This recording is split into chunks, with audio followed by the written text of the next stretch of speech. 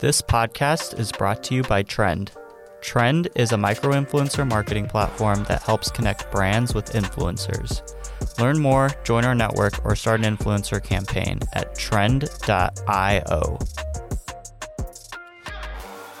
Hey everybody, welcome back to the DTC Pod. I'm your host Jay, and today we have a special guest with us, Daniel Roddick, who's the head of market development at ClearBank. He's works at one of the biggest e-commerce investors in the world at ClearBank, and he's also a Forbes top 30 under 30. So Daniel, we're really excited to have you on this episode of the podcast. We're going to be diving a little bit deeper into how e-commerce businesses should be funding their growth, covering marketing expenses, and scaling their business to the next level. So excited to have you to talk about all of this good stuff over here. Really important for e-commerce businesses looking to grow.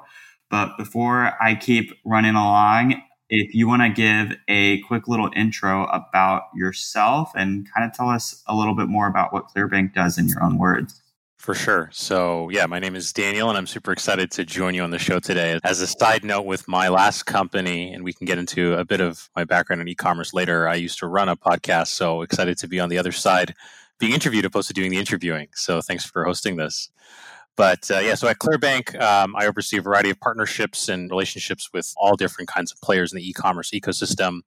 Prior to joining ClearBank, I've been an entrepreneur my whole life, building and selling two different businesses in the e-commerce space. ClearBank, as you mentioned, is the largest e-commerce investor in the world. We've deployed over $1 billion of capital in companies across Canada, the US, and the UK. And our type of funding is a bit different than what you'll see through either venture funding or traditional debt. We are neither of those. We fund companies through a form of non-dilutive growth capital, where a company comes to us, connects their business accounts, and based on the data and only the data we read from these accounts, we project what we think the growth of that company will be and provide capital against that. It's a type of funding I wish I had back, maybe call it 10 years ago when I started a subscription box business. You can essentially get your company funded within 48 hours in terms of the fastest cycles I've seen. And happy to get into that and some other fundraising strategies, which I think is part of our focus today. But for anyone who's curious to learn more about ClearBank in more detail, we'll set up a link. It's going to be clearbank.com/DTCpod.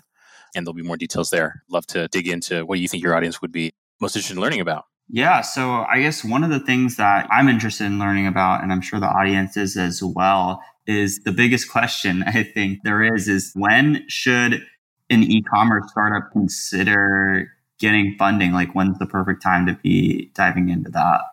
So there's going to be different stages of the business, and I think each one should come with its own type of funding. So today, ClearBank doesn't service companies that have no revenue. So if you're just getting started, that's where it's either money you've saved up from another job you might be working, or maybe raising a small round of funding from friends and family. That initial seed capital to take your idea from 0 to 1 is something that you're going to have to raise on your own. But what's great about e-commerce, and if you pick the right products, there are creative ways you can kind of reduce your initial startup costs, either by negotiating hard with your suppliers to reduce minimum order quantities, or kind of other creative ways to leverage your equity to get the business off the ground. But as the business starts to scale, I think that's where you can start looking at cheaper forms of financing opposed to giving up equity in the business. And so that's kind of the gap that ClearBank fills, where as the company is growing, you understand, okay, here are the SKUs that I know are selling. Here are the ad sets that I think are working. There's no reason to go raise equity financing to fund those things because the cost of equity is incredibly high. If you think about what does a traditional VC investor look for in terms of rate of return, an average fund, like a well-performing fund, probably is returning about 3x of their invested capital on average, with the idea that some companies will do 5x, 10x, 100x of whatever money they put in.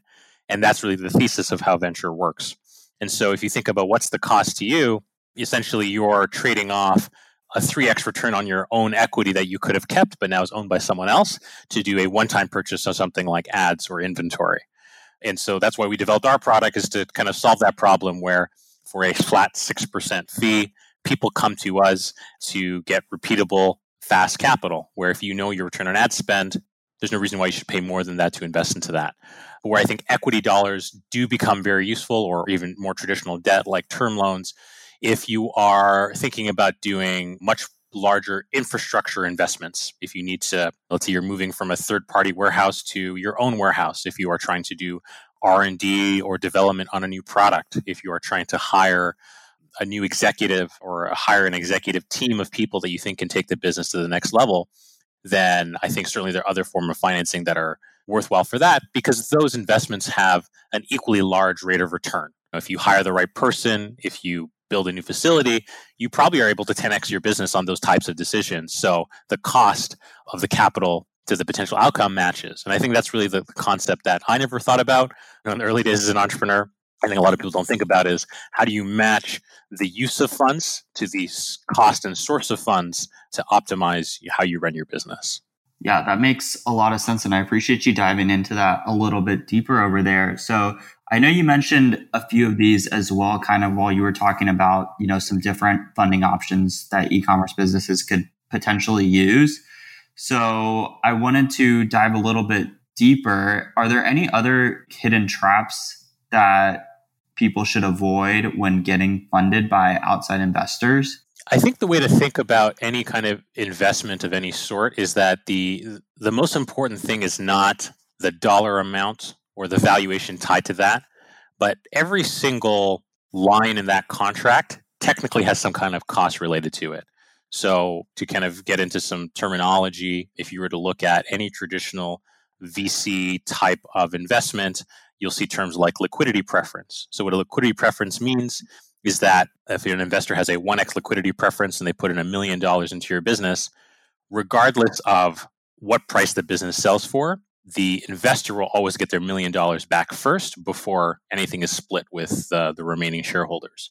And so that almost puts a floor for them in terms of their rate of return and does affect what you can get back in an exit if you're fortunate enough to hit that stage of the business. Other things to think through are board seats or board control, especially if you're moving from a company that has no board and it's you and your co-founders who run the business to then raising outside funding and having a board. Depending on the structure of that board, who has what seats, what rights they have, that may affect your ability to make decisions long term. There are things like veto rights that may give your outside investor control to say yes or no to certain decisions. Or if you've given up majority of the board seats, then they can ultimately decide your fate as the operator and CEO of the business. So none of these things are inherently good or bad, but there are things that most people are not used to dealing with or not used to understanding if they've never raised outside funding before.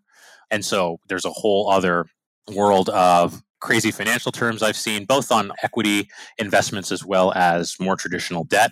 If you're raising money or receiving debt investment from a bank, very often you'll have this concept called a personal guarantee, which essentially means that if your company can't stake the loan in the event of default, you are personally liable for it. And there's different ways it's worded. It never says always you have a personal guarantee on this, but essentially it'll be concepts like we have rights to all these assets and so on and so forth. And those are things just to be wary of. And I've been on the operating side. Everyone's very optimistic that nothing will go wrong, but we all know that we're trying to build something new, and that's incredibly difficult. And so our chances of success are not guaranteed. And so we have to think as much about the downside risks of these other forms of investments and just being conscious of the trade-offs you're making and the true cost of those decisions.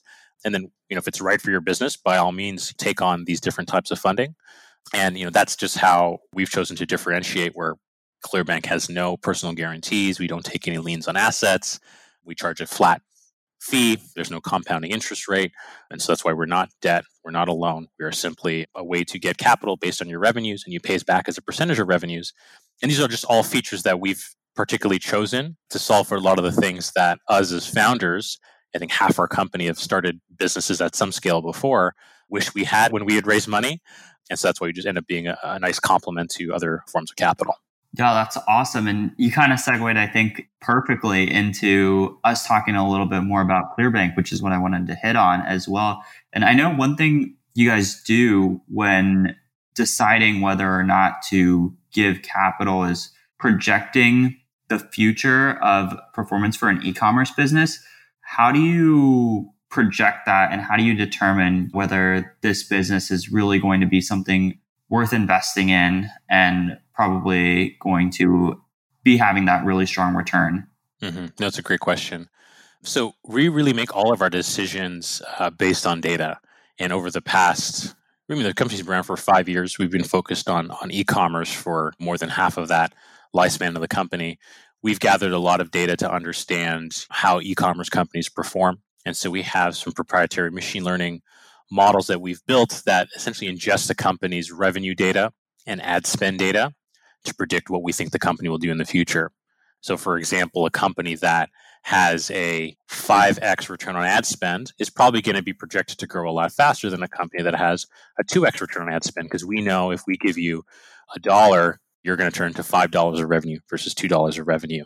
And so that's kind of the basics of how it works. I think, talking to one of our amazing data scientists, they could give you a very, very long explanation of how all the models work and the nuances of that.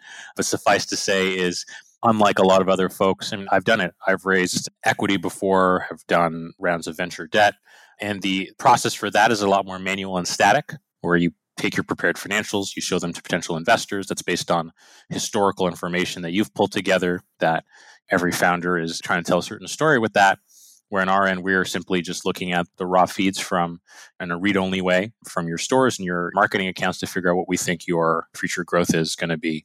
And that's what our decisions are made on. Yeah, that's super interesting. And I love the data-driven approach over there. Is there anything that your team does specifically? So when working with these businesses, I don't know how close the relationship is, but do you ever identify points of, hey, this might be something where you want to scale a little bit more, put a little bit more effort into, where you see kind of the opportunity for a business to be able to scale even further? Yes, I think that's a unique thing about our form of capital versus some of the other revenue-based financing products that you might see out there.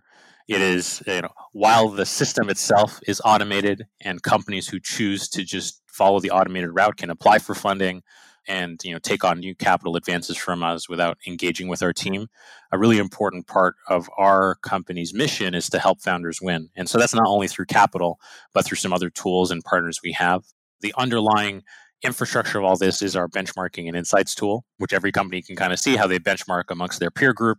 So if you're an apparel company, like I was listening to your podcast, the last episode, where you did a teardown of one of your customer sites, the Everbrand site. So you can imagine, as an example, Everbrand can come to ClearBank, connect their accounts, and see how they benchmark against other apparel companies or other companies in the fitness or athleisure space on things like revenue, on return on ad spend, conversion rates, and so on. But on the back end, we also use this data to figure out how you rank against your peers and then can make recommendations on either partners or tools that might be useful to you to improve those. So we may say, hey, do you notice that your return on ad spend is in the bottom third of your peer group? Let's dig into why that might be. Here are some ideas of how you could optimize that. Is it potentially improving imagery on the site where they can go to trend, for example, to improve conversion rates on the site? Is it an opportunity to go international? We have a partner of ours called Passport that helps you optimize your international shipping spend. Is it failed payments? If you're a subscription box company, we have a partner called Gravy that helps solve for that. Is it ratings and reviews? Is it email marketing? So on and so forth. We have a number of agencies that can help if you need more humans to do something for you. Agencies like Meet6 or Thesis is an example. And so it really just depends on the nature of what the founder's trying to accomplish and what are areas for optimization, and we can make those recommendations. And then the last point I'll make is for companies that do need other forms of financing, we also support them on that regard as well. We have about 100 venture capital investors as part of our network.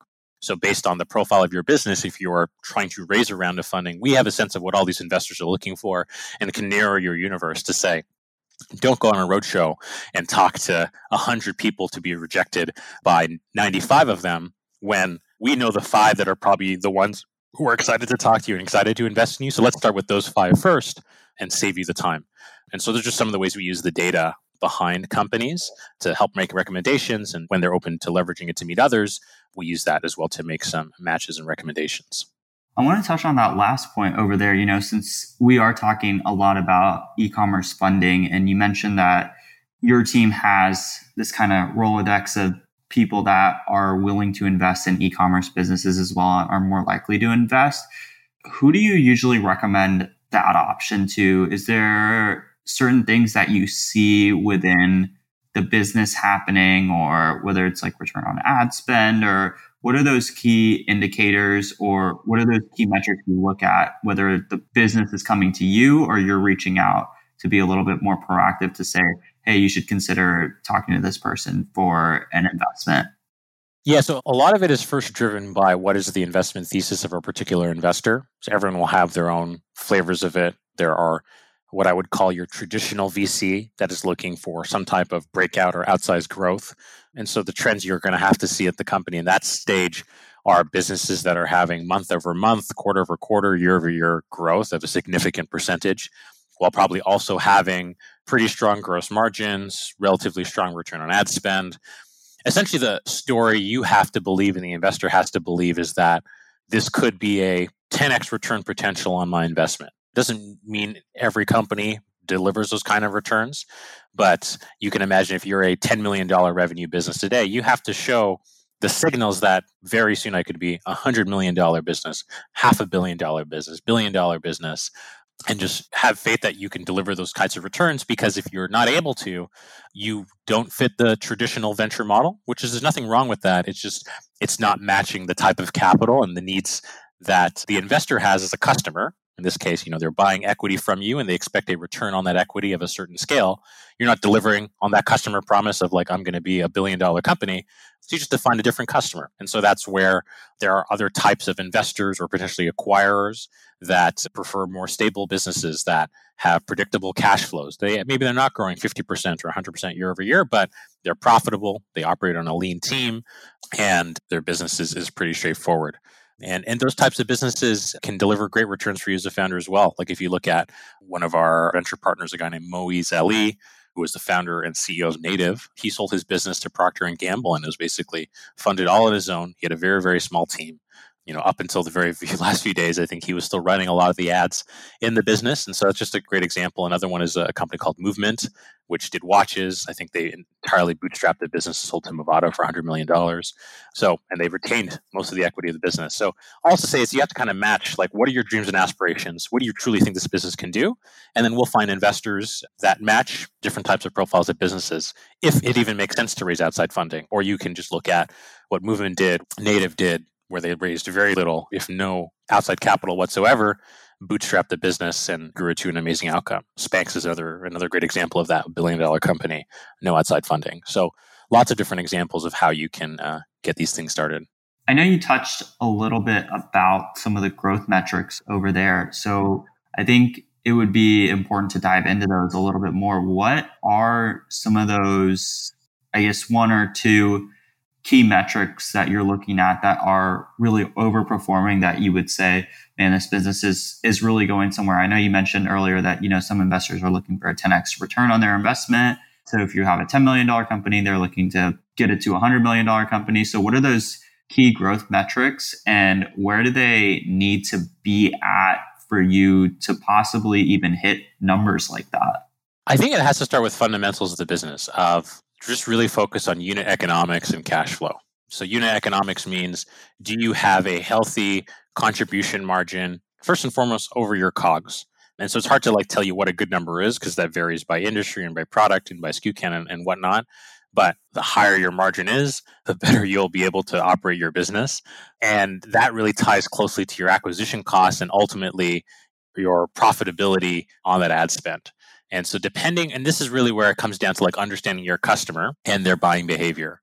So if you buy, if you sell something like a high AOV, few purchases in someone's lifetime, like a mattress or an exercise bike or something like that, you have to be first purchase profitable if you have no trailing economics in the business. Because if you're not, you might as well just not sell the mattress or sell the product. If you're a product that's subscription based, you have a pretty good sense of what your lifetime value is. You can probably ratchet up your ad spend so that maybe you're not first purchase profitable, but your payback period is within 3 months, 6 months, 12 months. It really depends on where you're at with your business and what kind of your goals are and how much capital you have to spend. But I think that's ultimately the most important part of just how do you aspire to operate, if not very quickly, actually operate a very profitable business, because that will give you control of your destiny as a founder. Cash flow is a very important idea to think about as well. And we didn't really touch to this too much at the beginning, but one kind of overlooked funding strategy, not only when you get started, but as you continue to grow the business, is using pre-sales. So, for example, Clearbank is the exclusive capital partner of a company called Indiegogo, where you can essentially launch a product, crowdfund the production of that product, and then essentially pre-sell and stoke demand for the product before you have to go build it or buy the inventory. What we've done is we actually give you the ability to take a certain percentage of that capital out of your crowdfunding fundraise and use it to run ads to further drive the growth of that fundraise. And you can actually do that again and again and again to grow your pre-sale volume. And so I've seen a number of businesses obviously get started doing that, but I think it's an underappreciated idea to use to launch future brands. You can think of Indiegogo just like another store where you're listing going back to the Everbrand example, maybe they launch a new version of their leggings. That's a great thing where you should put that on Indiegogo, use it to expand yourself to a new audience, and use it to convert people to eventually become Everbrand loyalists while building up the cash flow and demand before you ever have to make an order, before you have to kind of do any of those other investments. So I kind of went on a tangent there, but I think that's like cash flow becomes very important for a business. Example of what we did, we ran a company called Luxbox, which is a beauty subscription box company here in Canada. And one of the key ways we funded our business was through annual subscriptions. So by the time we were about to sell the business, we had grown our annual subscriber base to 51% of our overall customer base, which meant over half my customers gave me 1 year's worth of cash to operate the business, which helped us fuel growth without really raising any external capital.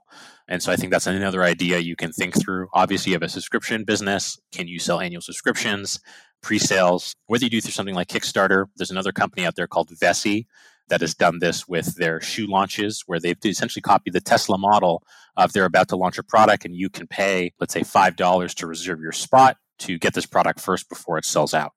And so that's another way to drive incremental cash for the business to just help invest in growth. And so I think if anyone's ever taken like a finance 101 class, that's the cheapest form of capital is cash you have in your balance sheet. So how do you maximize the amount of cash you have is through things like pre-sales or annual subscriptions that you can use to build your operating cash. And again, give you leverage in future operating decisions of the business. Yeah, that's awesome. So, we've talked a little bit about the funding piece as well. And I know you talked about other ways to generate revenue and really go towards that profitability metric where you might have a lot more leverage as a business.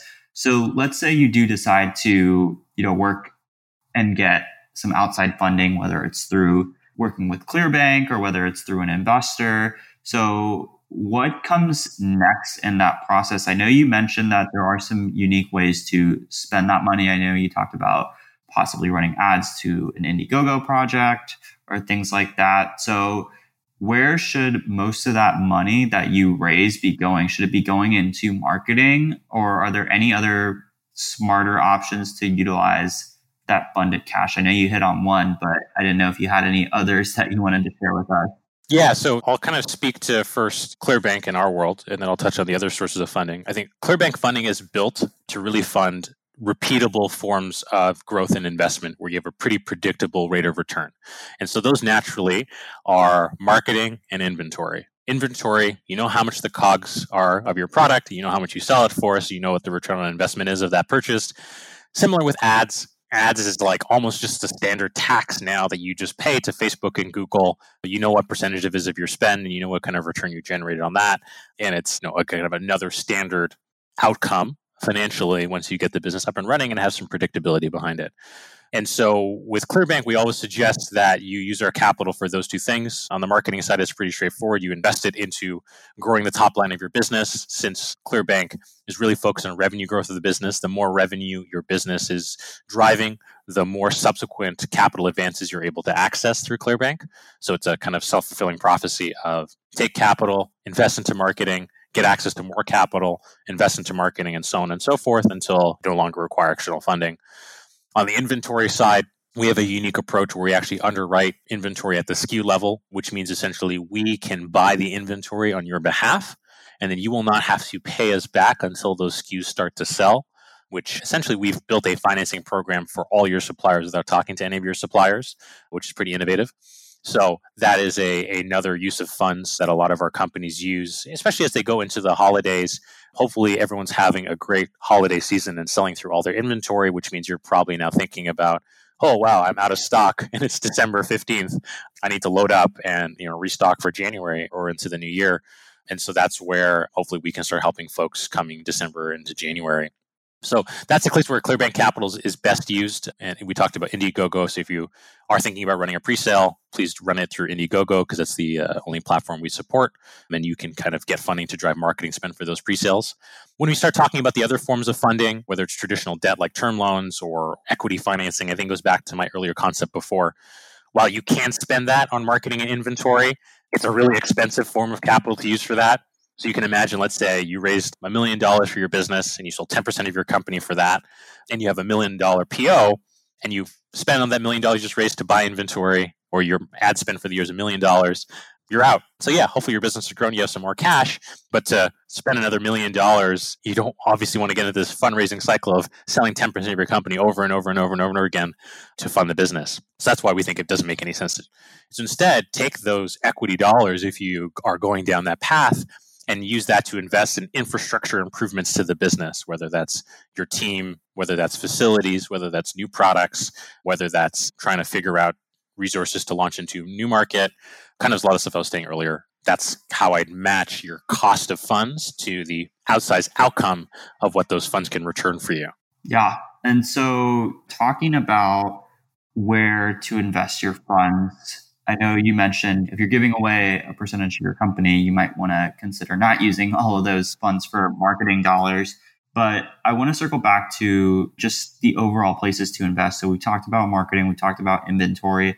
Are there any other overlooked areas in your business that are worth investing in that people might not think of initially? Maybe I'll drill in first into marketing itself because it's like a broad bucket. I think one concept that it's something I only really was exposed to through one of our other venture partners, a guy named Jesse Horowitz, who started Hubble Contacts. And so it may not be new to anyone else, but I thought it was an interesting way to think about how you tactically deploy your marketing budget. Is very much thinking about not what your average customer acquisition cost is, but what the marginal cost is of your incremental dollars. So let's say your marketing budget today is $10,000 and you're getting a $100 customer acquisition cost, and you double that ad spend, and maybe your ad costs on average goes up slightly.